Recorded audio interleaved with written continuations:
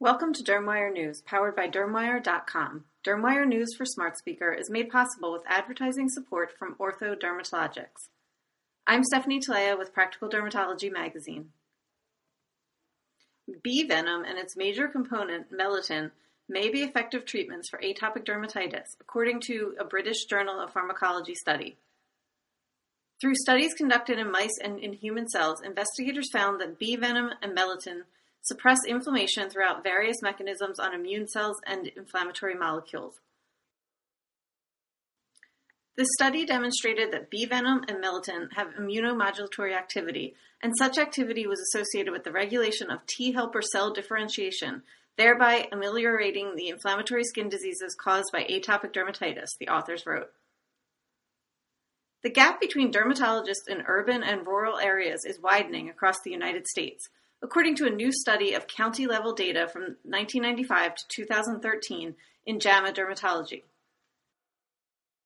Specifically, dermatologist density increased by 21% from 3.02 per 100,000 people to 3.65 per 100,000 people from 1995 to 2013, and the gap between the density of dermatologists in urban and other areas increased from 2.63 to 3.06 in non-metropolitan areas, and from 3.41 to 4.03 in rural areas, the study showed.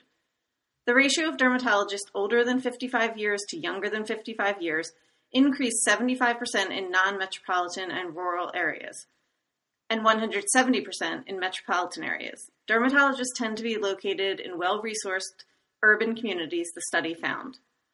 Our findings suggest that substantial disparities in the geographic distribution of dermatologists exist and have been increasing with time, write researchers led by Dr. Jennifer A. Stein, a dermatologist in New York University School of Medicine in New York City.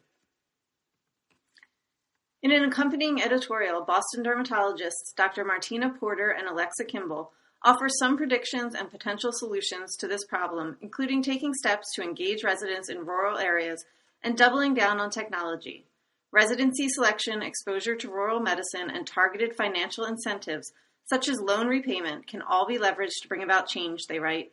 In parallel, because there appears to be increasing willingness to fund telemedicine, doubling down on training rural physicians and advanced practice practitioners in some areas of dermatology and engaging technology to support them seem prudent and responsible.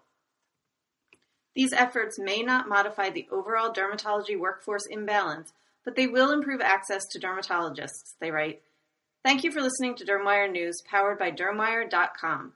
This editorially independent program is supported with advertising from Ortho Dermatologics.